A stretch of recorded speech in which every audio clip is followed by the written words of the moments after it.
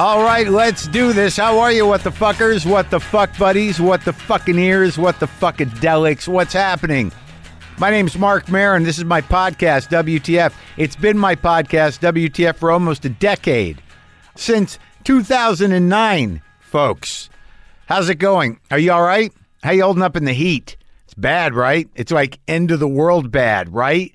It's like, oh man, we fucked it up bad, isn't it? Or maybe you're of the other way of thinking. Nah, it's just this happens. It's happened before. No, it hasn't. I think it was 175 degrees in Detroit. Maybe I'm exaggerating. I think it was 192 in Scottsdale, Arizona. Am I off? I think it might have broke 200. It might have broke 200 in Maine. That seems worrisome. I think it was 212 degrees in Florida. But you have the ocean, so it's nice. You just have to wear sunblock. Maybe use paint. Yeah, maybe you should just use some kind of ceramic coating for yourself. So look, Geena Davis is on the show today.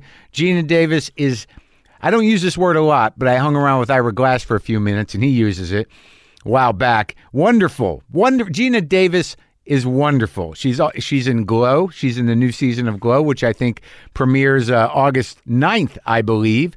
But she has a lot more important things going on, to be quite honest with you. She'll be receiving the Jean Hersholt Humanitarian Award by the Academy of Motion Picture Arts and Sciences at this year's Governor's Award ceremony. She's got that going on. And she executive produced the documentary, This Changes Everything. It will have a one-night only showing across the country tonight, July 22nd, before going out into theaters and on demand on August 9th.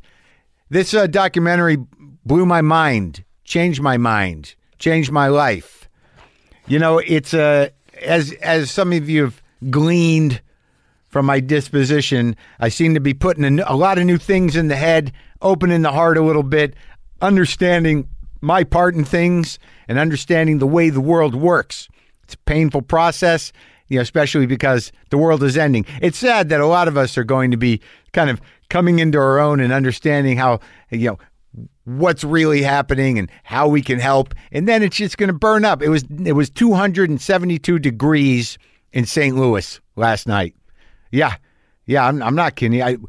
Your pool better be cold. You better have some ice cubes in the pool because it was almost 300 degrees in San Francisco. Yeah, don't even talk about Texas. It was up around 390. Thank God for the suits, right? The heat suits that we have now. Thank God. Yeah, there's not a lot of vegetation to look at. It's just kind of a baked landscape with cracks and stuff. Few lizards lived. Yeah, some other weird new bugs. Some large spiders. Basically, what they used to have in Australia is all the wildlife we have in the continent now. Just large spiders, fucked up snakes, and yeah. And then there are the strange people that have adapted and grown scales. They're disconcerting. But hey, it's good that we have our cooled down apartments and we have our heat suits and we can go out into the 382 degree weather in Houston. It's all right. It's going to be okay. Look. Oh, God. Sword of Trust. The movie I'm in, the movie that Lynn Shelton directed, it's spreading. We're spreading it to theaters. It's like viral. We're now up to more than 70 theaters across the country showing the movie Sword of Trust this summer. Go to swordoftrust.com to check out if it's going to be playing near you. This Friday, it expands to more than 20 new cities, including Atlanta, Philadelphia, Seattle, and Portland, Oregon. Also, I will be at the Just for Laughs Festival in Montreal, where it is now just under 362 degrees. That's this weekend. I'll be in Montreal. And next week, starting Thursday, August 1st, I'll be at Good Nights in Raleigh, North Carolina, where it was a comfortable 194 degrees yesterday. No problem. Water rising. My brother was in town. I have a little brother, and we had a nice time. And again, something's happening. Something's happening to my heart. I'm telling you. He just came out for the weekend. He called me a few weeks ago and he was like, why don't we hang out? We're brothers. And I'm like, yeah, we should. But he lives in Phoenix. I live here. And it was just one of those things. It's like, Why are we not? He said, I just feel like hanging out with you. And I'm like, that sounds good. So he came out and we just spent the weekend together, had some nice food. It was so great. It was so great because I don't know, it's rare that you, like, even if my mom comes here, which she did once, it wasn't bad, but I don't know what to do with my mom after an hour. Do you? But you do. You hang out, you do this, you go, you shop, you do whatever you're going to do. But it's my bro. It's my brother Craig. He came out and we just, we literally sat in the car and listened to jazz for like a half hour before one of the screenings of Sword of Trust. Had a bite to eat, got up, cooked some food, sat around, listened to music, talked about whatever, just no distance, just brothers, man. And we just we took a walk, we took a hike, and we just talked, no pressure. Brothers, my brother, and I love him. And he's a nice guy. He's nicer than me. It's weird because we're brothers, and I don't know what your sibling relationship is, but I look at him, I see myself, we got the same drive shaft, the same wiring, but somehow or another he fought the good fight with himself, and he's a nicer guy. Things are heavy for him, and things are heavy for me sometimes, but generally, I'm a little defensive first. He's always nice. I introduce him to friends of mine, and they're like, he's really nice. And of course, I'm like, what are you saying? What does that mean? What does it mean that my brother's nice? What about me? You're all right. All right, I get it. He's like a nice version of me. It's an inspiration. So this Geena Davis conversation, I watched the documentary. I didn't know what it was. I just recently worked with Geena Davis. I love Geena Davis. Who doesn't love Geena Davis? But I watched a documentary called This Changes Everything. And it's really about equal opportunity, equal pay in show business. It's about the struggle women have in that business and in general, and what really the product of show business is and how it represents women. It kind of focuses a bit on young girls and what they're taking in when you limit the presence of women or limit the characters of women or limit the actual women that can do the work behind the camera, in front of the camera. That why wouldn't young girls watching it sort of contextualize the world like that? Well, the world has been like that. And I'm in the process of educating myself and being educated. And that was it's really mind-blowing because Geena put together this, I don't know if it's a foundation or what you would call it, to do the research, to really get data on representation of women on screen, on camera, and also obviously in writing rooms and directors. But that's easier to get that data. But to really, she had people sort of sit down with all the movies and just make notes. And the data is disturbing.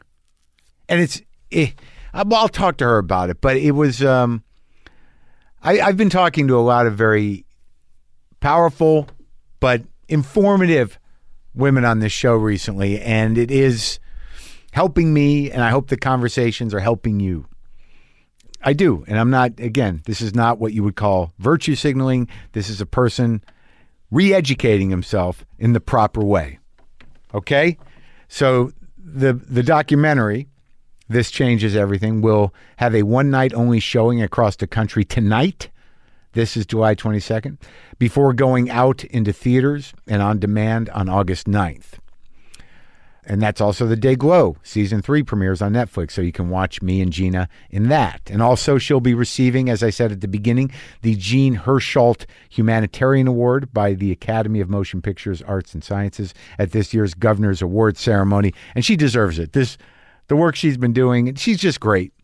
She's just great, and I talked to her. And now you can listen to us talk. Now.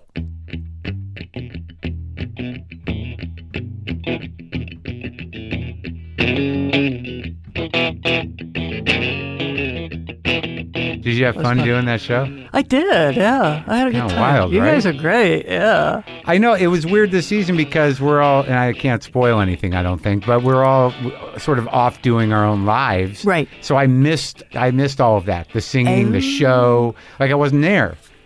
Oh, right. So I got to wait. I have to wait to see it. have to watch it. Yeah. Yeah. But that was good. I was so happy you were part of it. Yeah. It was really fun. You guys are great. Yeah, they're also, it's crazy. Yeah. In the It's Vegas. crazy. Did it get crazier? I feel like I missed everything. I can't, now I feel we're into the spoiler territory. Yeah. Yeah. So I watched a doc last night.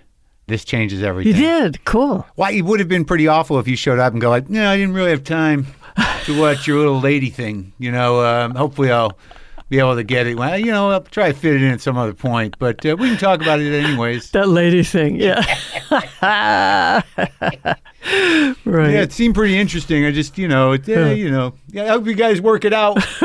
But I found it, being... somebody. What's interesting is I've been talking about this a lot lately because I talked to Eve Ensler, and I've been talking about it in my stand-up as well about my generation of men. And I was keeping it specific that, like, I'm 55. So I would say things like, my generation of men, really needed this waking or this education. But it really turns out culturally that I think that the documentary shows very specifically that it's not in any way that men are victims here in the sense that we all got the same information. Right. So like the patriarchy or the cultural sexism was not my generation. It's something that all of us grew up with. Absolutely. Right. So there's like, for me, like I made this assumption somehow that, well, there's this younger generation of the evolved dudes that are sensitive to all these things. And it's not true that all generations, and you prove it fairly specifically, were brought up with this cultural education and institutional education, and it just broadened, what I was already sort of dealing with and trying to wrap my head around into a more common experience. That like there's no men that get off the hook in terms of what they grew up in. There's no, like, maybe some are more evolved than others and more sensitive. Yeah. But we're all getting the same information. Right. So we're all sort of that was the ocean we white male entitled fish were swimming in. Right. Right? That's true. Yeah. But when you look back, I guess, because I want to talk about the whole thing, but I think that your experience, as a woman, and obviously, a lot of this starts with, what are young girls taking in. Right. Because, this industry dictates the cultural narrative in a lot of ways. Yes, right. Yeah. Right. But when you look back at your own life starting out, are there things that you frame as regrets? No, I don't. Well, I wish that I was... that I became woke a lot sooner, because, we're getting the same message as the men which is frankly that women are second-class citizens, but, nobody realized that. Right. Women didn't. Women, yeah. And I don't think men did either. I don't think consciously they thought, well, women are second-class citizens. I don't know. It was just the way things were. Just kind of the way things were. Yeah, there's a sort of weird, sort of established historical codependency. Right, exactly. and that's being, probably trivializing it. Actually, it's worse than that. Yeah. But so I wish I'd noticed things sooner, and partly for me, one of the biggest things was learning that it's okay to speak up and stand up for yourself.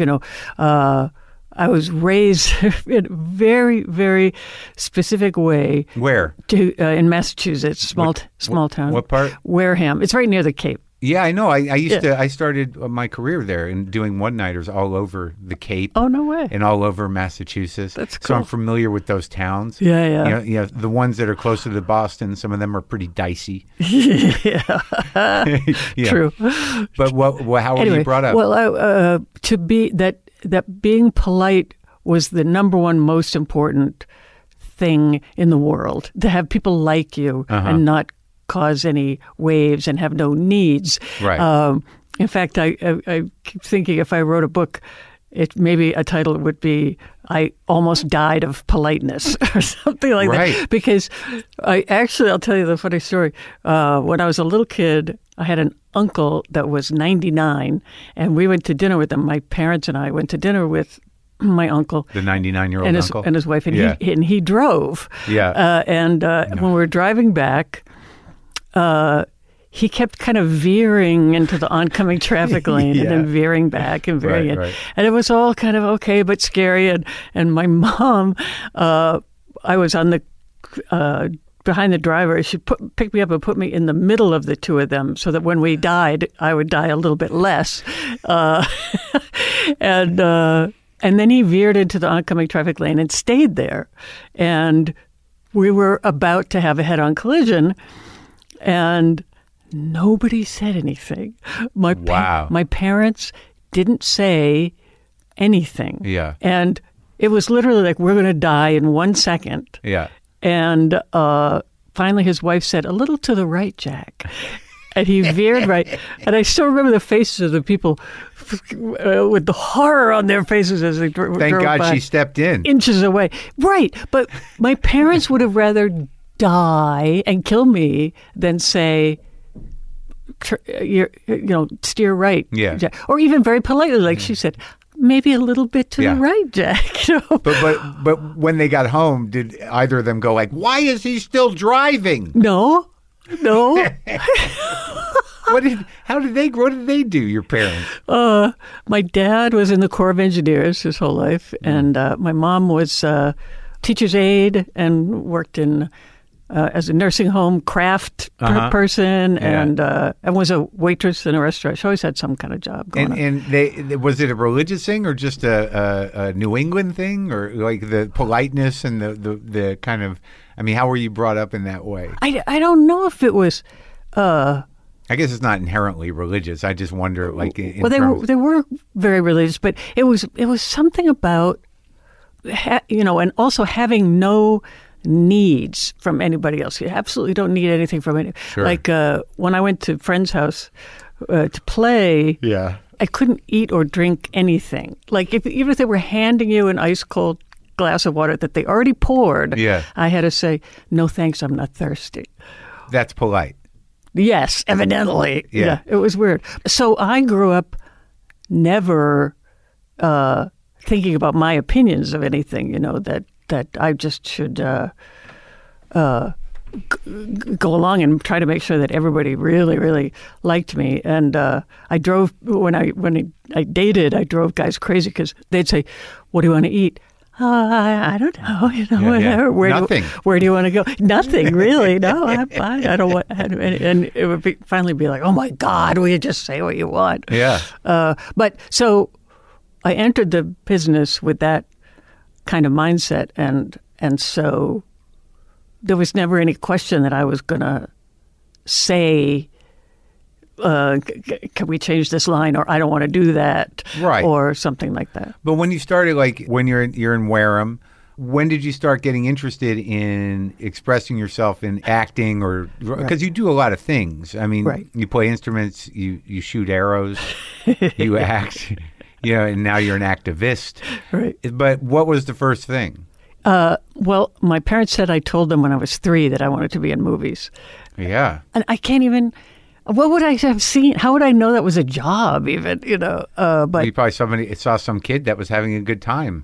I saw something. I don't know, so anyway, that was it. That was was it. It was either that or I also was attracted to wrapping presents in a department store. I thought that was like the coolest job ever. Around the same time, I'm hoping. Yeah. I hope that one drifted to the wayside, by about 5. Yeah. Yeah. So did you act in high school and all the way through it? No, I kind of kept it to myself. It was kind of like this thing I was going to do once I left. No arts?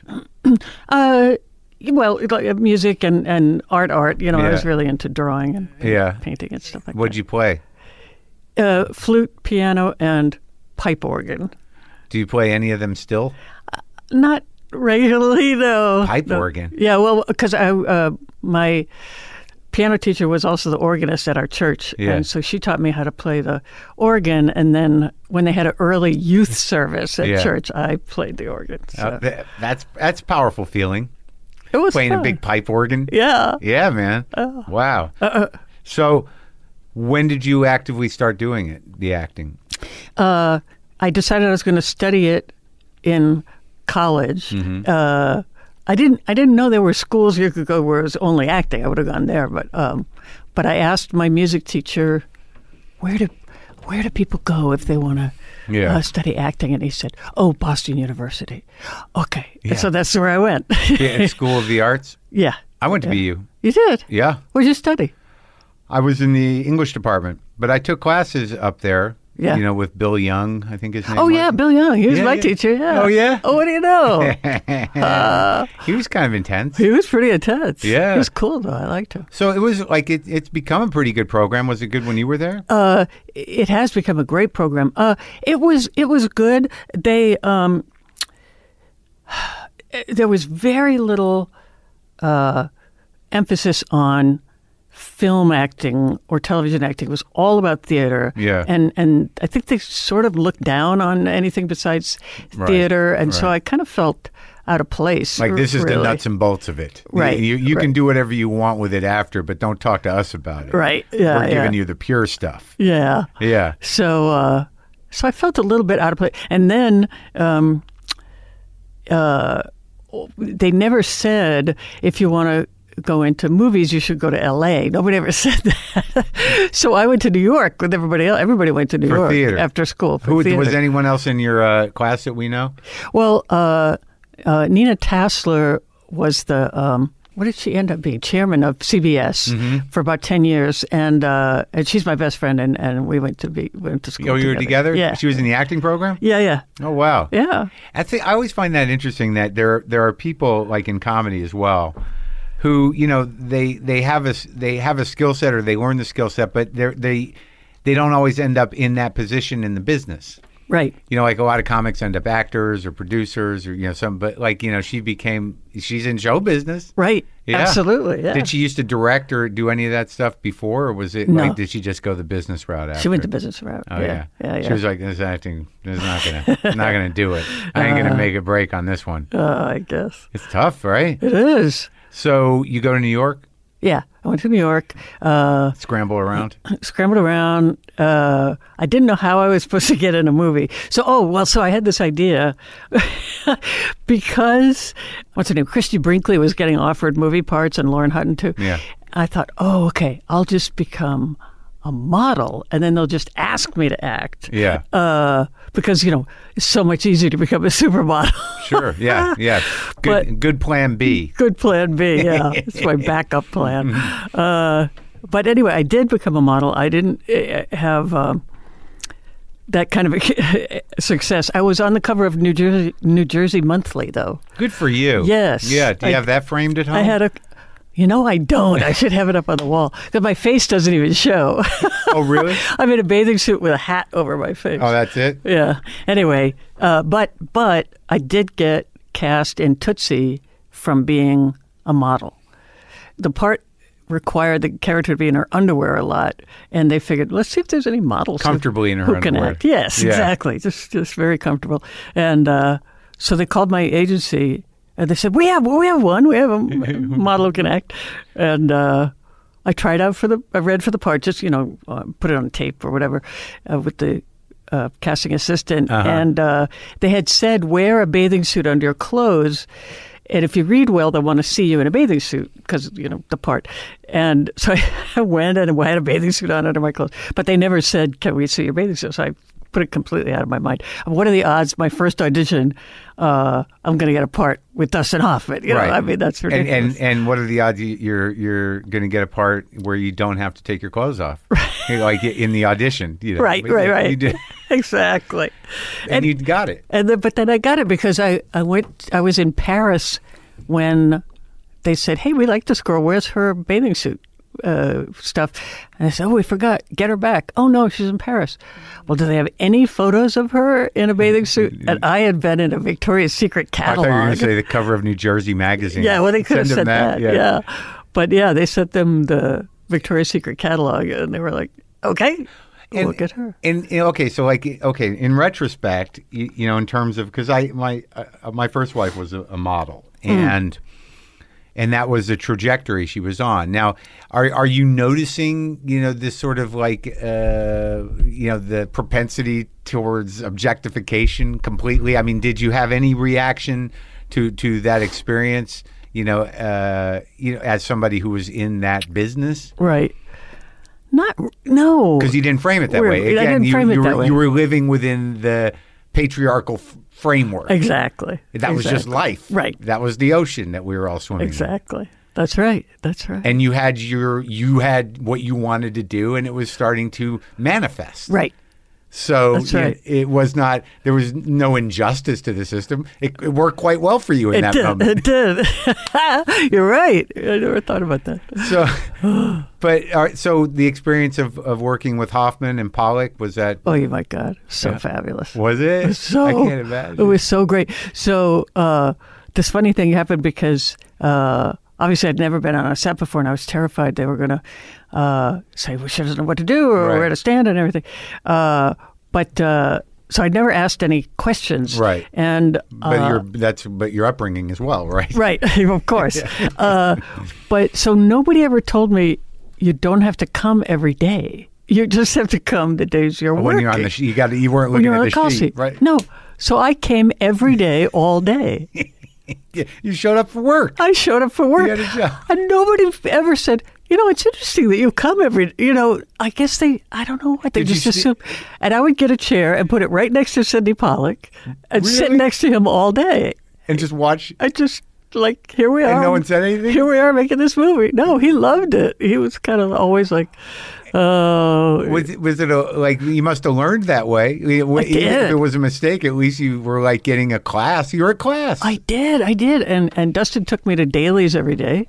He did? Yeah, which was fantastic. He said, you got to learn how to, what you think you're doing, is it translating onto screen? Oh, that's amazing. So that was the advanced course you were looking for. That was the course in college that you didn't get. Exactly. Let's look at what you did. And did he give you direction? Yeah. Dustin did? He did too, yeah. About acting? Sure, yeah, about everything. About really? Life. When you go to L.A., Was he decent? Oh, yeah. No, he was. He was to me, for sure, yeah. I didn't, yeah. That's nice. I know. It was great. And Pollock, I love that guy. I love Sidney. Oh, my God. And what was it like? What did you guys talk about? Oh, he was genius. It was such an education to watch him. Oh, yeah? Direct. Gosh, we talked about everything, and he, it was famously sort of a difficult shoot, I think, for him. That I don't know. There had been a lot of writers, and there was a lot of stress anyway, and he'd be rubbing his face with his hands, and I'd say, I think it's all going to be great. And he'd be like, oh, okay, all right. See, that politeness paid off. Exactly. Look at the chipper upbringing. It worked out. You saved Pollock's sanity. Oh, there we go. That's why it happened. So I could save his sanity. Well, I mean, but again, in retrospect, that model is the one we're trying to shift a little bit. Right. that wasn't your role. No, I didn't need to take that job. But fortunately, it was a great education. Right. Yeah. Exactly. And then how does it and then what happens? Do you stop modeling? Yeah. And then I got cast in a TV show from that, and then moved to L.A., and that was it. I started working. Buffalo Bill? Buffalo Bill, yeah. Because Dabney Coleman was in Tootsie, and he thought, oh, she'd be great in this part in my new show. So now, what about Dabney? Good guy? Oh yeah. Fantastic. It's good. It's good. I think sometimes it's nice to hear nice stories about guys that play assholes. You know what I mean? Right. Yes. He was one of the great assholes on screen. Exactly. Yeah. I know. But what was it? What was the transition to television like? Because what's interesting about I think a lot of people associate you with movies. Right. And being, having that presence for as long as you did, and the movies that you were in, which made a tremendous impact. But you right at the beginning, you were like, I'll do TV, and you still don't mind doing TV. No, I love TV. Yeah. I had a great time. I wanted to have a spin-off of it. I had a lot of plans. Of Buffalo Bill? But, and then... was that on for a couple seasons? Yes, 2 seasons. Yeah. And then I did a lot of guest spots on every show you can think of, like Fantasy Island and Knight Rider and all those crazy shows. Remington Steele. Oh, good. And everything. Yeah. And so you're just working. And I was just working. And it was coming pretty steady. Yep. Yeah, so it came pretty steady. Where do you fit the archery in? When does that happen? Oh, that wasn't until, that was after Long Kiss Goodnight. So after the craziness. Yes. After the crazy patch. You needed to focus. Yes. Yeah, on just a singular circle. Exactly. You got to get zen. So the next big film you do is The Fly? Yeah. Yeah. Whew, what a movie, huh? That was my first lead part, and it was really intense. Yeah, it was so great. Like Cronenberg, like it's interesting because like a lot of the movies, like that was, I would assume at that time, a fairly risky movie to do. In terms of like, it must have been some version of an independent movie on some point, or was it a big studio? This is a horror movie. We know what to do with this. It was a Fox movie. Yeah. And Mel Brooks was the producer. Oh, that's right. Interestingly, yeah. I think he produced The Elephant Man too. Yeah, I think so. Yeah, I talked to Mel. He's a good guy. Such a great guy. Yeah. So he always had sort of like some weird kind of faith or the guy who worked for him in these kind of like real, singular kind of vision directors. Right. Yeah. Exactly. So it was a big production. So it was it did feel like a big production, and we loved it. Jeff and I just loved it, and Is that where you met him? No, we met on Transylvania 65000. You left that off. I'm sorry. I really focus on the ones I remember enjoying and seeing. Exactly. What was Transylvania 65000? Oh God, this crazy, awful small movie that we shot in Yugoslavia. In Yugoslavia. Yes. That was crazy. I was a nymphomaniacal vampire in that. Oh, there you go. Yeah, it was very strange. But that's where I met Jeff. Yeah. We were together 5 years. Oh, wow. Yeah. He's like, both of you really. I mean, there are certain people whose personalities always sort of transcend whatever role they're in, or what. Like there's a natural intensity to the being. Really? Me too? Oh, yeah. Yeah? Oh, okay. No, you're singular. There's no doubt about it. You know what I mean? So, all right. So The Fly. Now, Cronenberg, obviously you being new to the game with Pollock, everything was eye opening. Right. But working with somebody like Cronenberg, who has like a very specific and very peculiar vision and is sort of meticulous about how he captures it in almost all his movies. What was the experience working with him? Not really that different. Yeah. He's incredibly confident and calm and knows what he's doing. Yeah. Which, when I worked with more and different directors, I found out that that's not always the case, that you're not always this calm, focused genius who knows exactly what they're doing and is very comfortable if other people have ideas. That's an important part of it. Is, are you saying some of them are tyrannical madmen? Well, possibly. It's happened. It's happened. But it seems to me that comes more out of insecurity. That I have to be tyrannical because I'm scared of other people's ideas because I don't know quite what I'm doing and it all might go crazy. Right. And so they're trusting their own creative process is daunting. Yeah. Right. Ridley Scott is like that too. Yeah. Exactly like that. Right. Just totally so comfortable, happy, knows what he's doing. Yeah. It really takes a certain type of person to direct because, I'm friends with Lynn Shelton, who I don't know if she directed you on Glow. Yes. And she's very excited about the director element. In the movie, in the documentary, it resonated because she's a director. Yeah. Just that moment where you have a woman director saying like she was denied the opportunity to create a body of work. Right. Yeah. That's a very powerful thing to really put that into perspective, that you have these, talented people that for no other reason than the systemic sexism have all the talent and all the ideas and all of the wherewithal and to execute and create a body of work that they don't have access. Right. Yeah, and it's sort of like it's powerful, disturbing stuff. Yeah, it really is. But back to like Cronenberg, because that's really a weird kind of a failed romance movie. Right. Yeah, that's how we looked at it, as sort of an operatic tragedy. And David said it was really a metaphor could be for somebody having a fatal disease or something, that Oh, no, I definitely saw that. It's also, there is an element of profoundly toxic masculinity in the character, especially when he defends, that moment where he defends, like, you're just trying to bring me down. Right. And he's like, able to climb on the ceiling. Yeah. This is amazing. Right.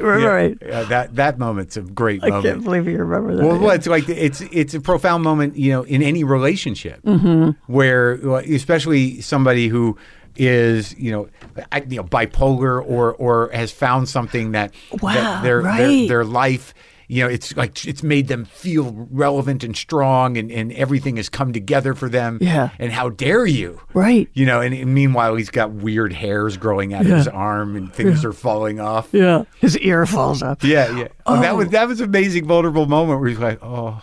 Like, oh, yeah. And he's putting stuff into the cabinet. Yes. Oh, yeah, his teeth and things. So that moment, we thought that was a very important moment where his ear falls off and, oh, my God, he realizes and I hug him. And he says, what's happening to me? Yeah, what's happening to me? Yeah. It was very wonderful. And so Jeff and I went to Times Square. Yeah. Opening night to watch the movie, stand in the back and watch the movie with people. And it was so great because all anybody's doing is saying, don't go in there, it's a fly, don't go in. But when that moment happened, which we thought was so tender and wonderful, people screamed, we're talking, so you couldn't hear the next two scenes. And it was because I hug him on the side where the ear fell off. Yeah. And so it was so gross, right. Oh, they goopy. Yeah. So I jammed my face up against this goopy thing, and people were like,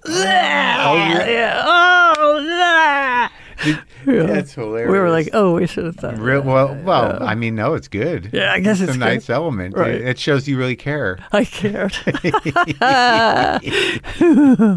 So, and then you go right into a more wackier horror movie. I went right to Beetlejuice. Another, wildly independent, crazy thinking director. Right. Exactly. See, I had to work with some great directors. Tim Burton, yeah. In his youth. In his youth. Yep. When I met him, yeah. I said, listen, I want to be in this movie. I get this movie. Yeah. I just get it. I really picture it. And he said later, I hired her because she said she gets it. Yeah. And I wasn't sure that I got it. Right. And so I thought at least somebody on the set, I could ask her if I get lost. Like, I picture these. I'm glad these guys turned out to be good experiences. Like, and Kasdan directed The Accidental Tourist? Yeah, he did. Yeah, he's another brilliant director. Very just comfortable in his skin and just knows what he's doing and knows what he wants. And you feel yourself growing as an actress during all this? Did you study more when you were out here? Yes, I did. So when I got cast in Accidental Tourist, I knew it was like a huge deal, and I thought I better get an acting coach to make sure I do a good job. And Gary Shandling, who I was friendly with, recommended Roy London. Oh, yeah, I hear this name a lot, Roy London fella. Yeah. He passed away, unfortunately, a little while back. But so I went to see him, and it was such a genius move. I worked with him on all my movies up until he passed away. And what did he offer specifically? So we would the two of us sit down with the script and just go through every line, every scene, every moment, and figure out, what is going on, what do I want, what am I trying to get, and it just helped me focus so much better instead of sort of just feeling it and acting it that way because you feel like that's the right thing to do, but really try to what's the most interesting choice I can make here? And things like, this is a tiny example, but I made this movie Quick Change with Bill Murray, and there's a line. So we're trying to catch this plane. The whole movie's about we're trying to get to the airport. Yeah. And at one point, Randy Quaid, we see a plane take off, and Randy Quaid says, "Oh no, that was our plane. We missed our plane." And my line is, "No, if that was our plane, it would be crashing." And so my instinct would have been to say, "No, if it was our plane, it'd be crashing." Yeah. And he said, "What if you're trying to comfort him with this? You know, so I ended up saying, "No, if it was our plane, it would be crashing." Yeah, right. So, and it was just better and funnier. And interesting. So all that kind of finding the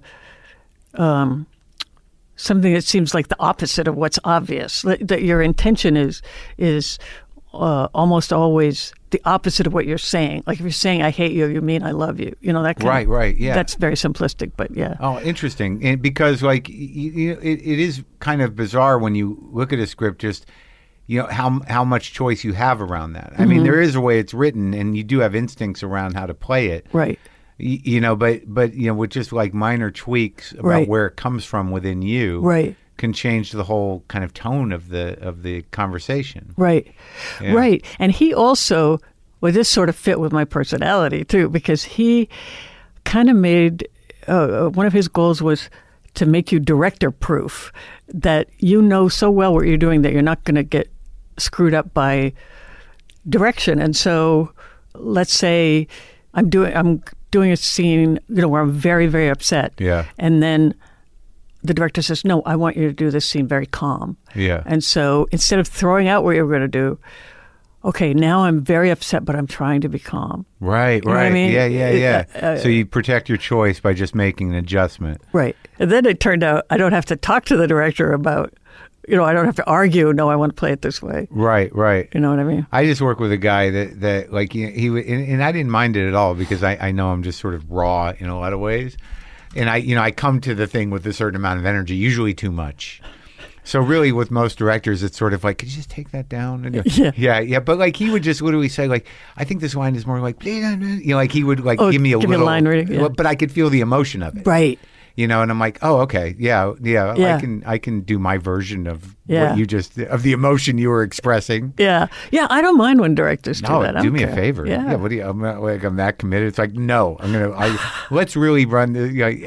I know actors do that all the time. I did. Right. Like, I guess I'm so grateful and sort of like insecure enough to not become that guy. Like sometimes I don't understand how some of these bigger stars become monsters. I don't know how they live with it. How they become monsters? Well, I kind of understand that, but still, like, I always give people the benefit of the doubt. But people are like, "I'm not fucking getting out of this trailer until you get me these shoes." Oh, it's God. Like, and it's like it happens a lot. Oh God, it does. And it's like, and it's another thing that they like, not unlike. Well, it's unlike it, but the kind of stuff that the industry absorbs and coddles is in the name of bottom line or just habit is kind of profound. That entire productions are revolving economically and time wise and with so many people involved around a guy in a trailer throwing a shit fit. Right. It's crazy. It's crazy. It's like, just really do your is. Fucking job. Really, yeah. And I've run into that for sure. Right? But I guess you get to a certain pay grade where they're not in a position to go like, fuck that guy. Right. We're hanging the whole investment is hanging on that person. Right. I started thinking about this too after when I was watching the doc too, just like, that the systemic tolerance for not only sexism but just like insanity. Yeah. Because of the artist. Right. On all levels. It's kind of amazing. It really is, and almost every project has somebody like that. So the Academy Award, you won that. Yeah. That was fun. It must have been fun. It was so shocking. Was it shocking? No, you know what happened? I was getting ready. I was so, excited and nervous. And I sat down to eat some spaghetti before going and put on the TV. And it was Oprah's show. And she had like Gene Siskel and Rex Reed and all these, reviewers. And they were right at the Best Supporting Actors category when I turned it on. And they're talking about this one. Oh, yeah, she might, and she might, yeah. And then the last one was me, and every single person went, oh, no. Really? No. Just what and you want to I see. had been thinking, I have a 1 in 5 chance or something. And I was so demoralized. I was like, oh, just watching. I guess I'll still go. Speculators. That would have done it. I can't go. It's going to be too hard. Oh, well. Yeah, but you got it. And you got up there and you got to get the award I know. in front of everybody. Back then, it was like half the world was watching. Now they can't get anyone to watch or even host the thing. Oh, my God. Right. But it still means something, right? Yeah, absolutely. Well, it was interesting because it kind of felt like, wow, I got that out of the way, pretty early. And it kind of felt really good. Like, well, I checked off something. And so, yeah. Now, it seems like in the doc, this changes everything, that, Thelma and Louise represented some sort of pivot point. Right. In terms of the industry, having, putting some confidence and faith in female leads. Right. Having a female driven movie. Right. With specifically female themes. Right. Because, throughout the doc and this mission you have with the Geena Davis Institute on Gender and Media. Like that whole part of it, the research that your crew put in to that the whole idea that primarily, I think the two areas of like in the name of the children to some degree. Yes. But also in the name of the, grown-up women who want to work. Right. That the evidence had to be presented. Exactly. On this level of like, how women are depicted in descriptions, in scripts. Yep. What are women saying, and would women say that? Right. They're just their screen time in general. Yep. And then behind the camera, on the writing level, the directing level, and all the way down the line. Yeah. That you had to amass evidence of institutional sexism. Right. Like it wasn't enough just to to spend a day anybody watching movies or television, right? But because of this kind of institutionalized and cultural sort of habit, of framing women like this, right? That no one was really like, other than women, some women were kind of pushing back on it. Right. Right. Well, what happened is, I knew what everybody knew, there were fewer female directors and writers and fewer female stars, lead characters and all that stuff. But I like you were saying, that's kind of the way it is or something was my thinking. And then when my daughter was a toddler, I started watching kids' things with her, showing her preschool shows and things like that. And I immediately noticed that there seemed to be far more male characters than female characters in what's made for the littlest kids. Teletubbies is gender balanced. I don't know if you can tell, but other than that, it seemed to be a big problem. But apropos of what you're saying, I decided first I'm just going to bring it up when I have meetings with whoever, studio execs or producers,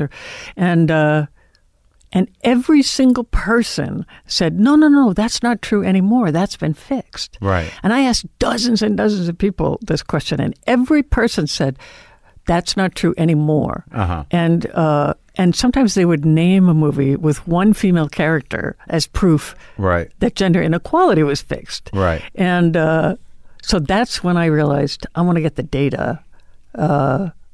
Because I can't be wrong in what I'm seeing, I don't think, and so that's what I did, and of course it proved to be absolutely true. It's fascinating data, that and the sort of work that went into doing it, And but like, and also the doc goes into the fact that that wasn't the way it always was. Right. That and I think that's a kind of a profound piece that in the silent era there like were literally hundreds of women working in film and directing film and in the production side of film, starring. Starring, of course. And well, Mary Pickford was had her own United Artists she was part of it. Was Griffith, Chaplin, Fairbanks, and her, maybe one other one. I don't know. I don't remember who was involved, but the primary reason it changed was when the studios became kind of property of banks, and the corporate structure was less, kind of Wild Westy and more organized along corporate hierarchical lines, which were, intrinsically male. Right. Right. So the distrust of women or the condescension was, brought in from another business almost. Right. Yep. Like it's almost like there was this silent era that, could have been flourished as an artistic, kind of independent world of maybe not so much multicultural at that point, but certainly a gender balanced profession. You come under the scrutiny of bankers and corporate interests, which were men. Right. And that's when it changed. Like it was actually there was this weird utopic time. Exactly. and not many I had no idea. Right. And there's a few areas you could think of that started out balanced and then got usually everything's been male dominated, and then sure, women try to get in. Yeah, but at the time, like it wasn't until they realized this is big money in this that this is the most powerful cultural medium ever harnessed by humans, pulled down from the ether, this celluloid business. Yes, we're going to own the brains of everybody. Right. And men have got to be in charge of owning brains. Yes, yes. we have a certain message we want to send. So did you feel when Thelma and Louise, when you got that script and, you saw, the impact it could have, what were all these issues pressing at that point? Is that when it began to sort of become apparent that like, this was going to be a breakthrough movie and you were aware of the issues at that time? No. And nobody involved in it had any idea the nerve that it was going to strike or had that as a goal. Yeah. I just thought it was the best script I'd ever read. And it was unusual in that it had two female leads. And I couldn't decide which part I wanted to play, but anyway. And it wasn't until the movie came out. I mean, we were literally thinking, "Oh, we hope somebody sees this movie," And, it seemed like a smallish movie, pretty low budget for certainly for a Ridley Scott movie. And when it exploded like that, we were stunned. It was amazing and very impactful because it wasn't just that people were talking about it and it made money and all that, but it was so different when I ran into somebody who recognized me from that movie than before. People would say, "Oh, I liked Beetlejuice" or whatever. Right. Now they wanted to talk about it and tell me, who they saw it with and how many times they saw it and, what it meant to them and how it changed their life. Or, sometimes people would say, "My friend and I acted out your trip." Yeah, I'd be like, "Which part?" Really? Well, there's a few people dead. Yeah. Yeah. But also I think that, in thinking about it in light of, the information, they were fully, realized female characters because a woman wrote it. A woman wrote it. Right, exactly. That there are things that happen in that movie that are specifically, so intimate and in related to the female experience, that they were beyond the conception of a man, really. I could agree with that. Because I started to think about those scenes, like and the horrible sadness of whatever Susan went through, which, sort of remains unspoken. Yeah.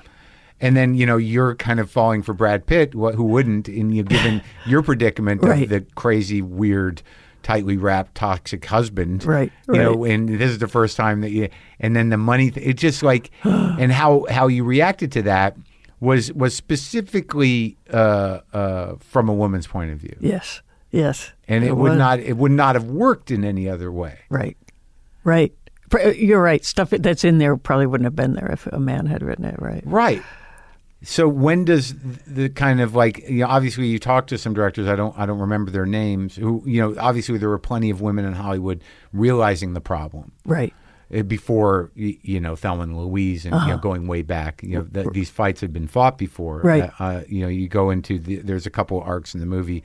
Yeah, but the one of the major through lines is the DGA. Yes. The Directors Guild and those directors. Mm-hmm. What kind of happened politically in a show business way, you know, after Thelma and Louise around the issues that are now kind of at the forefront? Well, the interesting phenomenon I noticed was that all the press about it said that now everything is going to be different, you know, because this movie had, right. you know, had such an impact. Women can carry a movie. Yes, women can carry a movie, and we're going to see so much more of that now. And then the very next movie I made was League of Their Own, where people said the same thing. Now there's going to be so many more female sports movies because it's been proven that there's an appetite for that. And then none of that happened. You know, I think the thought was from everybody that that things really would start to change. People because like, you know, we did what they all wanted to do. We made money. Right. We made money. So, you know, how could it, like, it's good. Big hit. That's great. Yeah, let's copy that. Actually, Callie Corey, the writer, told me a story that she had a writer friend of hers that was 3 years later was pitching a movie to some studio, and it had also happened to have 2 female stars, but it had nothing else to do with Thelma and Louise. And they said, no, there's been Thelma and Louise. Like, it was almost like, now we can't have movies anymore with 2 female leads because it's been done. It was just the craziest thing. And then, you know, what I noticed was every few years a movie would come out starring women, and everybody would latch onto that and say, okay, well, now we're done. Now things are done, and it's all changed. And it absolutely didn't. So this sort of reflexive reaction of a male-dominated business was we threw them the bone. Yeah. And, you know, that should placate them for a while. Right. And that they're a fluke, that they're always a one-off. They can never get any momentum going because everybody says, yeah, but, you know, that we can't trust that will happen. Because I felt like, you know, realized that Hollywood seemed to be run on the idea that women will watch men, but men won't watch women. So everything we do has to be based on that fact. And it includes girls will watch boys, but boys won't watch girls. So everything had to be male-dominated. And if there was a fluky, you know, instance where a girl was the lead, but we still have to stick to our formula. Yeah, because it's what people expect. Right. I guess the thing that struck me that was interesting is that, you know, what's being presented here is logical. It's logical and it makes sense. Mm-hmm. But because of the paradigm that exists, you know, these are men that don't think they're bad men. Oh, right. You know, so like, they just can't get the brain pop. Right. That makes them see how stilted it is, right? Or that it is fundamentally, you know, discriminating, right? Because it's always been the way it's been. Yes, and that's sort of a weird thing to me because, like, you're dealing with, you know, thousands of years of history. It's almost genetic. Yep.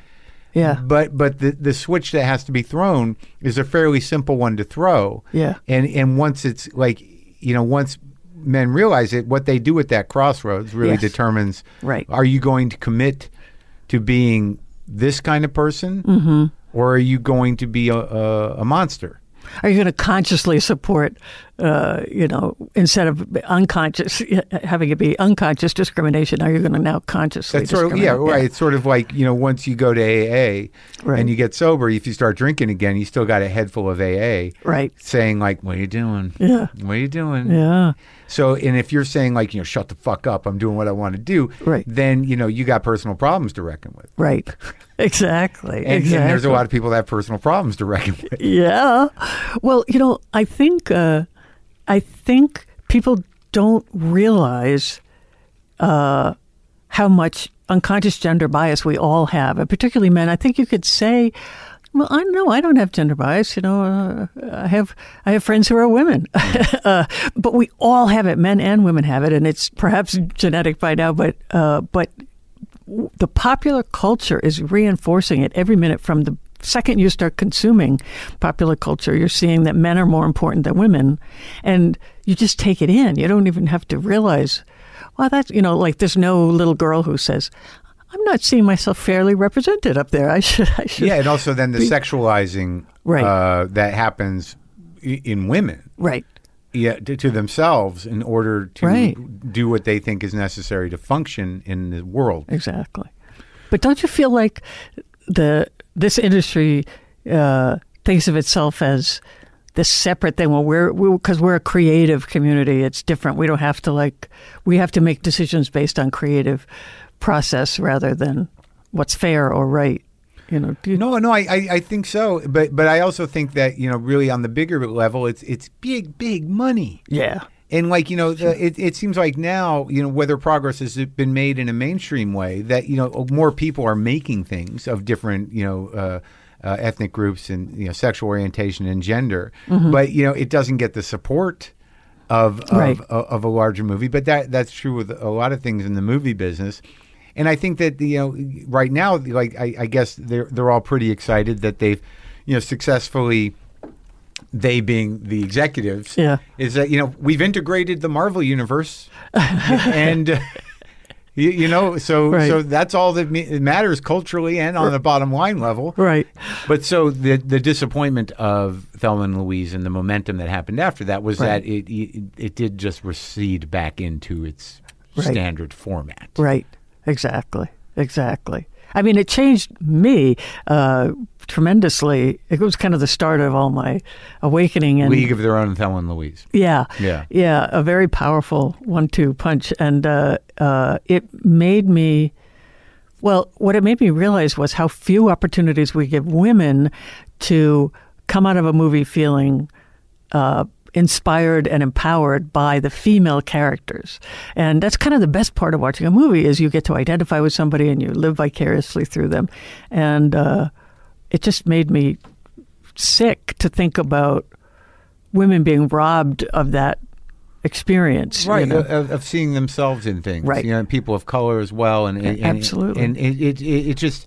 because when you really think about how important TV and movies are, music's a little different because, it seems like really everyone's pretty well represented in music. Yeah. You can find your own way there. Right. But in the stories that the culture tells, that there's one point in the doc where someone says, a black woman is like, do I even exist? Whoa, yeah, I know. Right? I know. Right. And I don't know that, again, that I don't know that I put that much in my own mind intellectually, that much emphasis on the reflection that movies provide. Right. Right. And I just, I understand the issues, but I never really, extended my empathy to I don't know if I'm really represented in movies, but certainly I identify and I can latch on to a character as my guy. Right. But that's just it. Is my guy. Right. Do women have their woman? Right. Not usually. Yeah. Yeah. Yeah. And a lot of times, if there's an ensemble of let's say there's 6 and there's one woman, I think as a sort of trying to placate women or feminists or whatever, she's very tough. She's the toughest one. And she's the not funny one. Right. Right. And that's written in the description in the script. Yeah. She's tough as nails. And there's even, I noticed a bunch of kids movies, animated kids movies, where there'd be 4 main characters and one is a woman. And they cast somebody who's not a comic all the other guys are Hilarious. Ben Stiller or Chris Rock, yeah. and she's the wet blanket. The bitch character. Yeah, the one. Come on, you guys. Yeah. Right. Yeah. Well, going back to your career, so when you do, what happened after Cutthroat Island? That in relation to, because in the information about you, and I don't know how you see it, that sort of they kind of hung the sort of failure of that movie on you. Mm-hmm. Do you feel that? Let me think. I know there's been a lot of talk about what a big failure it was. But do you think? I don't know that I saw so much that people said, "Oh, it's a failure because it was a woman instead of a man." Yeah. But people were certainly very eager to jump on that. Yeah. And you that was Rennie Harlan, right? Who you were with at that time. Yes. That must have made things difficult. Yeah. It was. I was. I mean, we were able to commiserate with each other, but because we put a lot of effort and passion into that. Sure. And then the next movie we made was made together was Long Kiss Goodnight, which got a much better. That did all right reception. At the box it did office. All right. Yeah. But did you feel that there was a shift in your career, after those movies, that was particularly because you were a woman? Well, yeah, there was a shift for sure, and it was right around when I turned 40. Let's think. Yeah, I think I turned 40 sort of right after Long Kiss Goodnight, and so I had thought from the beginning that it wasn't going to happen to me. Right. Because when I was starting out was when Meryl Streep was winning, French Lieutenant's Women and Glenn Close and all those women, Sally Field, were having these fabulous movies every year. And I thought, well, they're fixing everything. I don't have to worry. And what happened to me was I was averaging about a movie a year. Yeah. And I was being very fussy about what I said yes to. Yeah. Until I was 40. And then from when I was 40 to 50, I made one movie. But you did a lot of TV. I did some. I didn't do a lot of TV. I did some TV. Yeah. Was that when did the Geena Davis show happen? That was right. That was about when I was 41, I think. Yeah. And then when I was 50, I got Commander in Chief. Got to be the president. I got to be the president. I had a short administration, but a one-season administration. Yeah. But that was really demoralizing. I mean, it wasn't that I wasn't offered anything, but nothing that that spoke to me or that I wanted to play. It was just completely different all of a sudden, And so my theory is, from examining this a great deal, is that people think of having a female character when it needs to be female, like she's the girlfriend of somebody or the wife or whatever, and that's going to tend to be somebody younger, and then. Yeah, so for characters that could be either, nobody's thinking about that. They just, the default is always male. So if it's the 50-year-old boss or the whatever, or even the best friend of the character, of course, male. And if they stop to think about it, they could realize, and this is what I talk about when I meet with studios, look at all the characters and see which ones you can turn into female, because it doesn't make any difference. If they're not having sex with somebody, it doesn't matter if it's a male or female. And that's why I think so many women over 40 are not working, is because people aren't being creative enough and thinking, well, wait a minute, why couldn't this be a woman?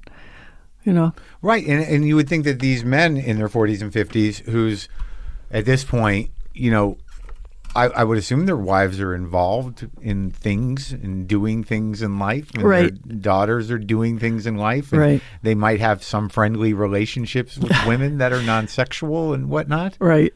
Exactly. But it's still it's a paradigm thing. You're up against this, the way it always has been. Right.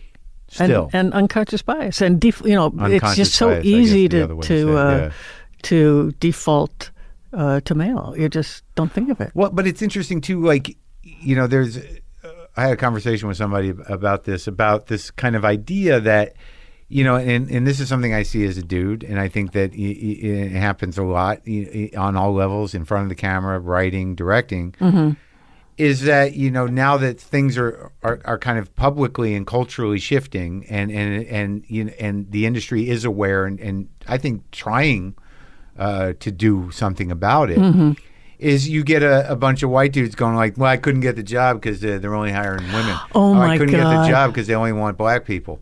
I couldn't get the job. God. Yeah, it's right. It's true. But see, the fundamental fault in that is interesting because, the system, given the way it is that men on all levels, no matter how shitty they are at their job, right, if they can do them, even if they're just hackers, right, they're going to get the job, right. Right, because that's just the way the system is built up. So these guys who claim that it's not about whether you can do the job or not. Right. That's the fallacy. Right. It's a lot of people have to realize well, maybe you weren't doing it that good. What's happening is it's become, with equality on some level and less discrimination, it becomes more competitive because you have a whole world of people that are fucking great at it, that have been denied the opportunity, and now your shoddy little resume is not going to stand up on the new field. Right. Right. It's not that it's being stilted in any way. It's just become more competitive because there's a whole other world of talent coming in. Right. Right. So these guys who were complaining anyways about their place in the world and why couldn't they get their own show on the air or whatever it is, right, now they can hang it on this. Yes. Yeah. It's amazing how many men think that way, that now they only want black women or say, well, really? Let's look at the numbers. How many black? Is it really that more than 50% of the people working now are black women? But the assumption that that's the only requirement is really exactly. That's not unconscious bias, right? I mean, or unconscious racism, right? That's bias because you don't take it to the next step, which is maybe that person's completely qualified, has an interesting vision, is better than you at the job. Mm-hmm. Mm-hmm. They didn't even want those possibilities to enter the conversation. Right. Right. They stop at black. They stop at women. They stop at gay. Right. Right. Exactly. Exactly. My theory is that the easiest thing to change is the on-screen representation, because I really feel like that's unconscious for the most part, that's unconscious bias. People don't realize they're doing it. Just from my experience and how the data makes all the difference, that they say, what are we doing? Yeah, right, sure, really? Right. Is that, but that behind the camera, it's conscious bias, because everybody's known those numbers for decades. Everybody's been completely aware, and it does nothing. Knowing the numbers does nothing to make anybody say, let's do better. Right. Well, I'm guilty of it. I mean, I had a show. I'm sad that my mind is so blown by all this, but it's good. Right. Well, what are you finding now? When you're, and I don't know how recent those experiences of you telling what you're telling to studio people. Right. We changed that. Now, are you finding a shift in that? Because in the doc, the 2018 numbers for directorial employment, right, were still they were low. Oh yeah, no, nothing is improving as far as behind the camera, and directors. It does nothing but kind of go down, and maybe it's always single digits. And you can't even say, well, in 500 years we'll be equal, because there's no progress whatsoever. So, like I said, that's a big problem that's going to take people making very conscious decisions. I'm doing a bad job, and I'm going to do better by being very conscious of it and taking these steps. You can't just think I'm hiring. I don't think anybody could say I hire based on merit if they haven't made conscious, proactive steps to overcome their unconscious bias. You can't say, I'm so woke, all I do is make my decisions based on merit. I think that, again, it stops at that thing that there's this sort of idea that this is all some kind of expansion of affirmative action. That they're not looking past the idea of well, how many women are there? We got to get women in here. As opposed to what is the full expanse of people that are capable of doing this? Yeah. And I want to see the resumes of women, people of color, and and the regular white guys. Right. And so, if we're going to start to integrate this decision making process, let's see the full pool of talent. Exactly. Not like we're required. Yes. To get one of those ladies in there. Yeah, So when I was in Australia a couple of years ago, they told me about this short film competition, very well known there. And every year, only about 17% of the films that are chosen for the competition are directed by women. And a couple of years ago, they had the thought, you know what? Let's just try taking the names off of these movies, so nobody knows whether a man or a woman directed it. Straight to 50-50. So, and these are people who were trying to do a good job. I really want to make sure we're fair. Yeah. And they had to take the names off. So it just shows how deep it is and how you can't just think your way out of it. You have to make. Yeah. And also, I'm talking to men. It's like, okay, look, we've all been assholes. Right. I certainly have, and I've talked about it at length, and I've had to reckon with myself around a lot of it, but it is sort of on us. Mm-hmm. That now that the push is there and the awareness is there, right? It is on us. Yeah. You're struggling against a history of manness, right, and your own stubbornness. Right. And your own, unchecked bias that is just intrinsic. Right. So, like, it is an active struggle, and in I think a lot of dudes, right, who are, and it's a struggle within themselves, right, and to sort of step out, and sort of take the hit of like dug in douchebags going, look at the virtue signaling, white knighting fuck. Cuck, I don't know. I'm a grown ass man. I'm 55 years old. I'm not going to talk to you like a comic book character. And, it's like, you right, can be the way you want to be, but, it's our responsibility as evolved people to do this. Right. Well, John Landgraf, it was when he heard the data, when he heard the numbers about how he was doing and how low they were ranked, that he decided he was going to do something about it. And so... Bottom line. So like you're saying, once you know that, you got to do something about it. Right. And also it's sort of like, if this helps, it's sort of like there's money in these women. Exactly. Exactly. Well, movies starring women have made more money at the box office for the last few years. In 2017, they made 38% more money at the box office. If there was a female lead character. So, well, that's good, but on some level, it's because it's exciting and new. Exactly. Exactly. You know what I was going to tell you that I've never really talked about is, so we meet with everybody, every union and guild and whatever, but... this is with your institute? With my institute, yes. But we had never spoken to anybody at the Directors Guild, and so the woman who, my CEO, was constantly calling them and trying to, can Geena speak to the DGA?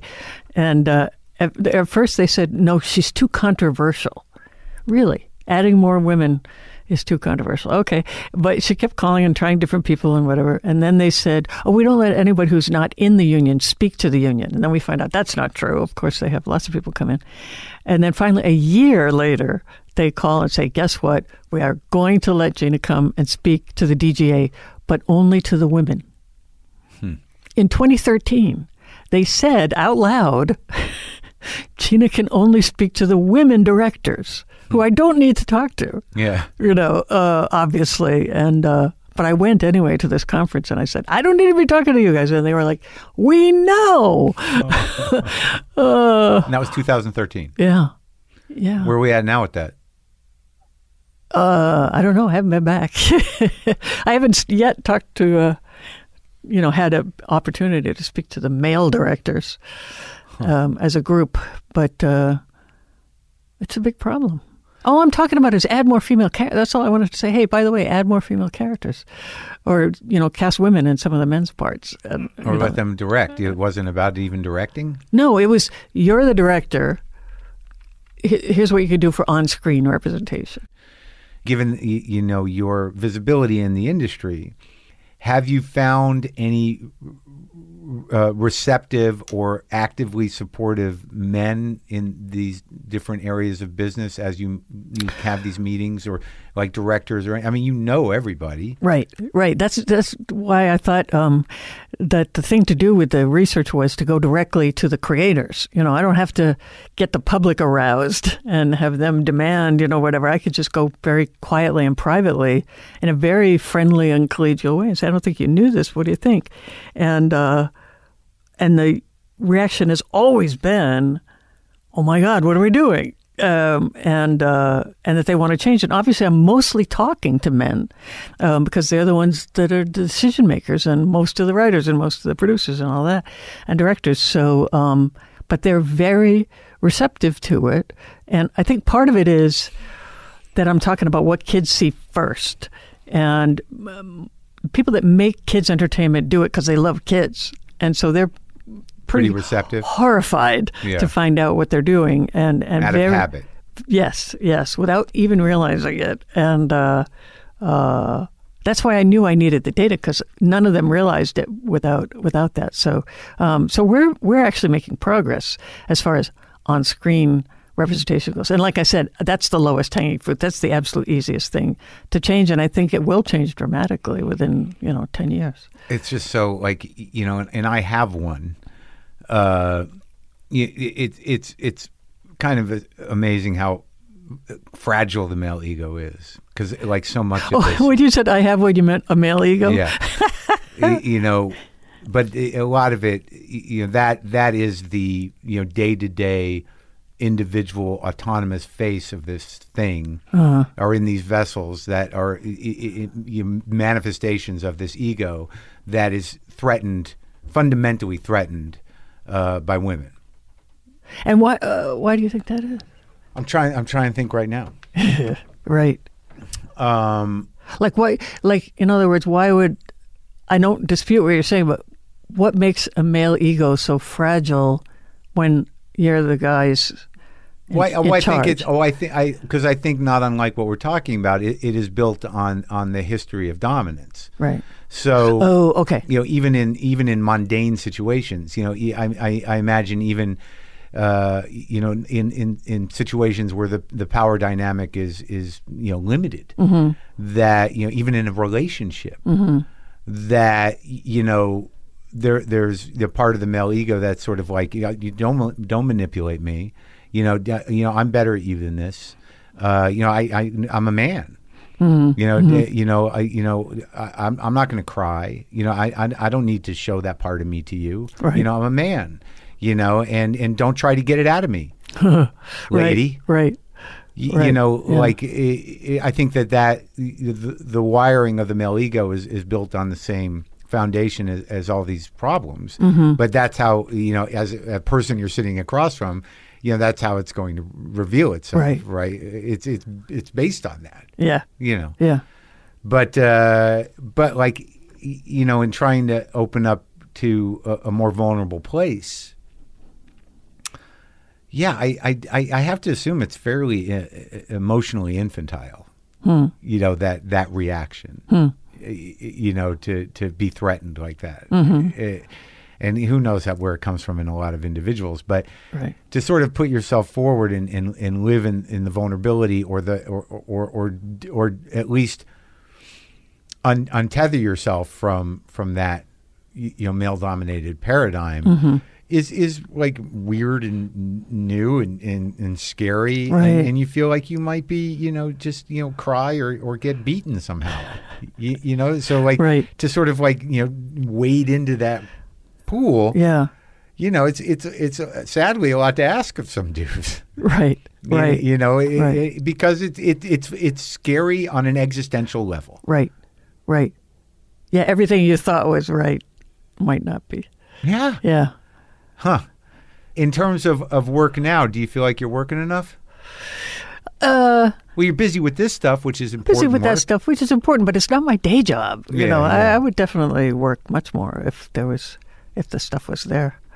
Do you like doing like when you, because I know like as I talk to actors, there's a lot of things that you do that you know going in, it's not going to be the greatest thing, but you're going to do the best you can. You know, like I assume that there are some acting jobs. Well, this show is like, I don't know how it's going to go, or like this movie, like it could be good. I'm not sure it's out of it's in my control, but I like the part. Oh. Well, you don't have to. I mean, well, you know, I've been lucky. I've been really lucky Yeah, in that. Frankly, I haven't run out of money yet. Right. You know, Okay. I always say I can only be this choosy because I can afford to wait. Sure. And someday I'll be in some horrible movie or be in something that said, "Oh, I don't know how this is going to work out," but usually I it's hope good. it's okay. You like but it. Usually, it's not that I think, "Oh, this is going to be successful," but I love the part and I love the director, and it seems like a great idea, and you know. Yeah. So, and Stuart Little was fun. Yeah, it was. It was really fun. People love those. People loved them. Yeah, Kids. That was fun. It must be nice to do kid stuff. It is. It is. It's fun to have little kids recognize you. Yeah. Yeah, it is. They get all excited. They do. They do. Although they really, that you're a real person. Yeah. But they stare at me a lot because I don't look exactly like I did before. And, Right. So they're like, "Wow, I think that's Mrs. Little, but is it really?" But one of the most fun parts is talking to girls or young women that play sports because of League of Their Own. That's really fun. I know that was great in the documentary. That like you know that's a whole other sort of result of that movie that you couldn't anticipate. No. Yeah, like I got into sports, you know. Yeah, that's very cool. Well, you're doing great work. I certainly liked working with you on Glow. I loved working with you. Yeah, I'm excited for that to come out. Yeah, and thanks for being part of my education. Seriously, really? You know, I don't know how much you know. Are you a producer on the doc? Yes, I am. So yeah, thank you. Oh, okay. All right. Good Thank you. talking to you. That was fun.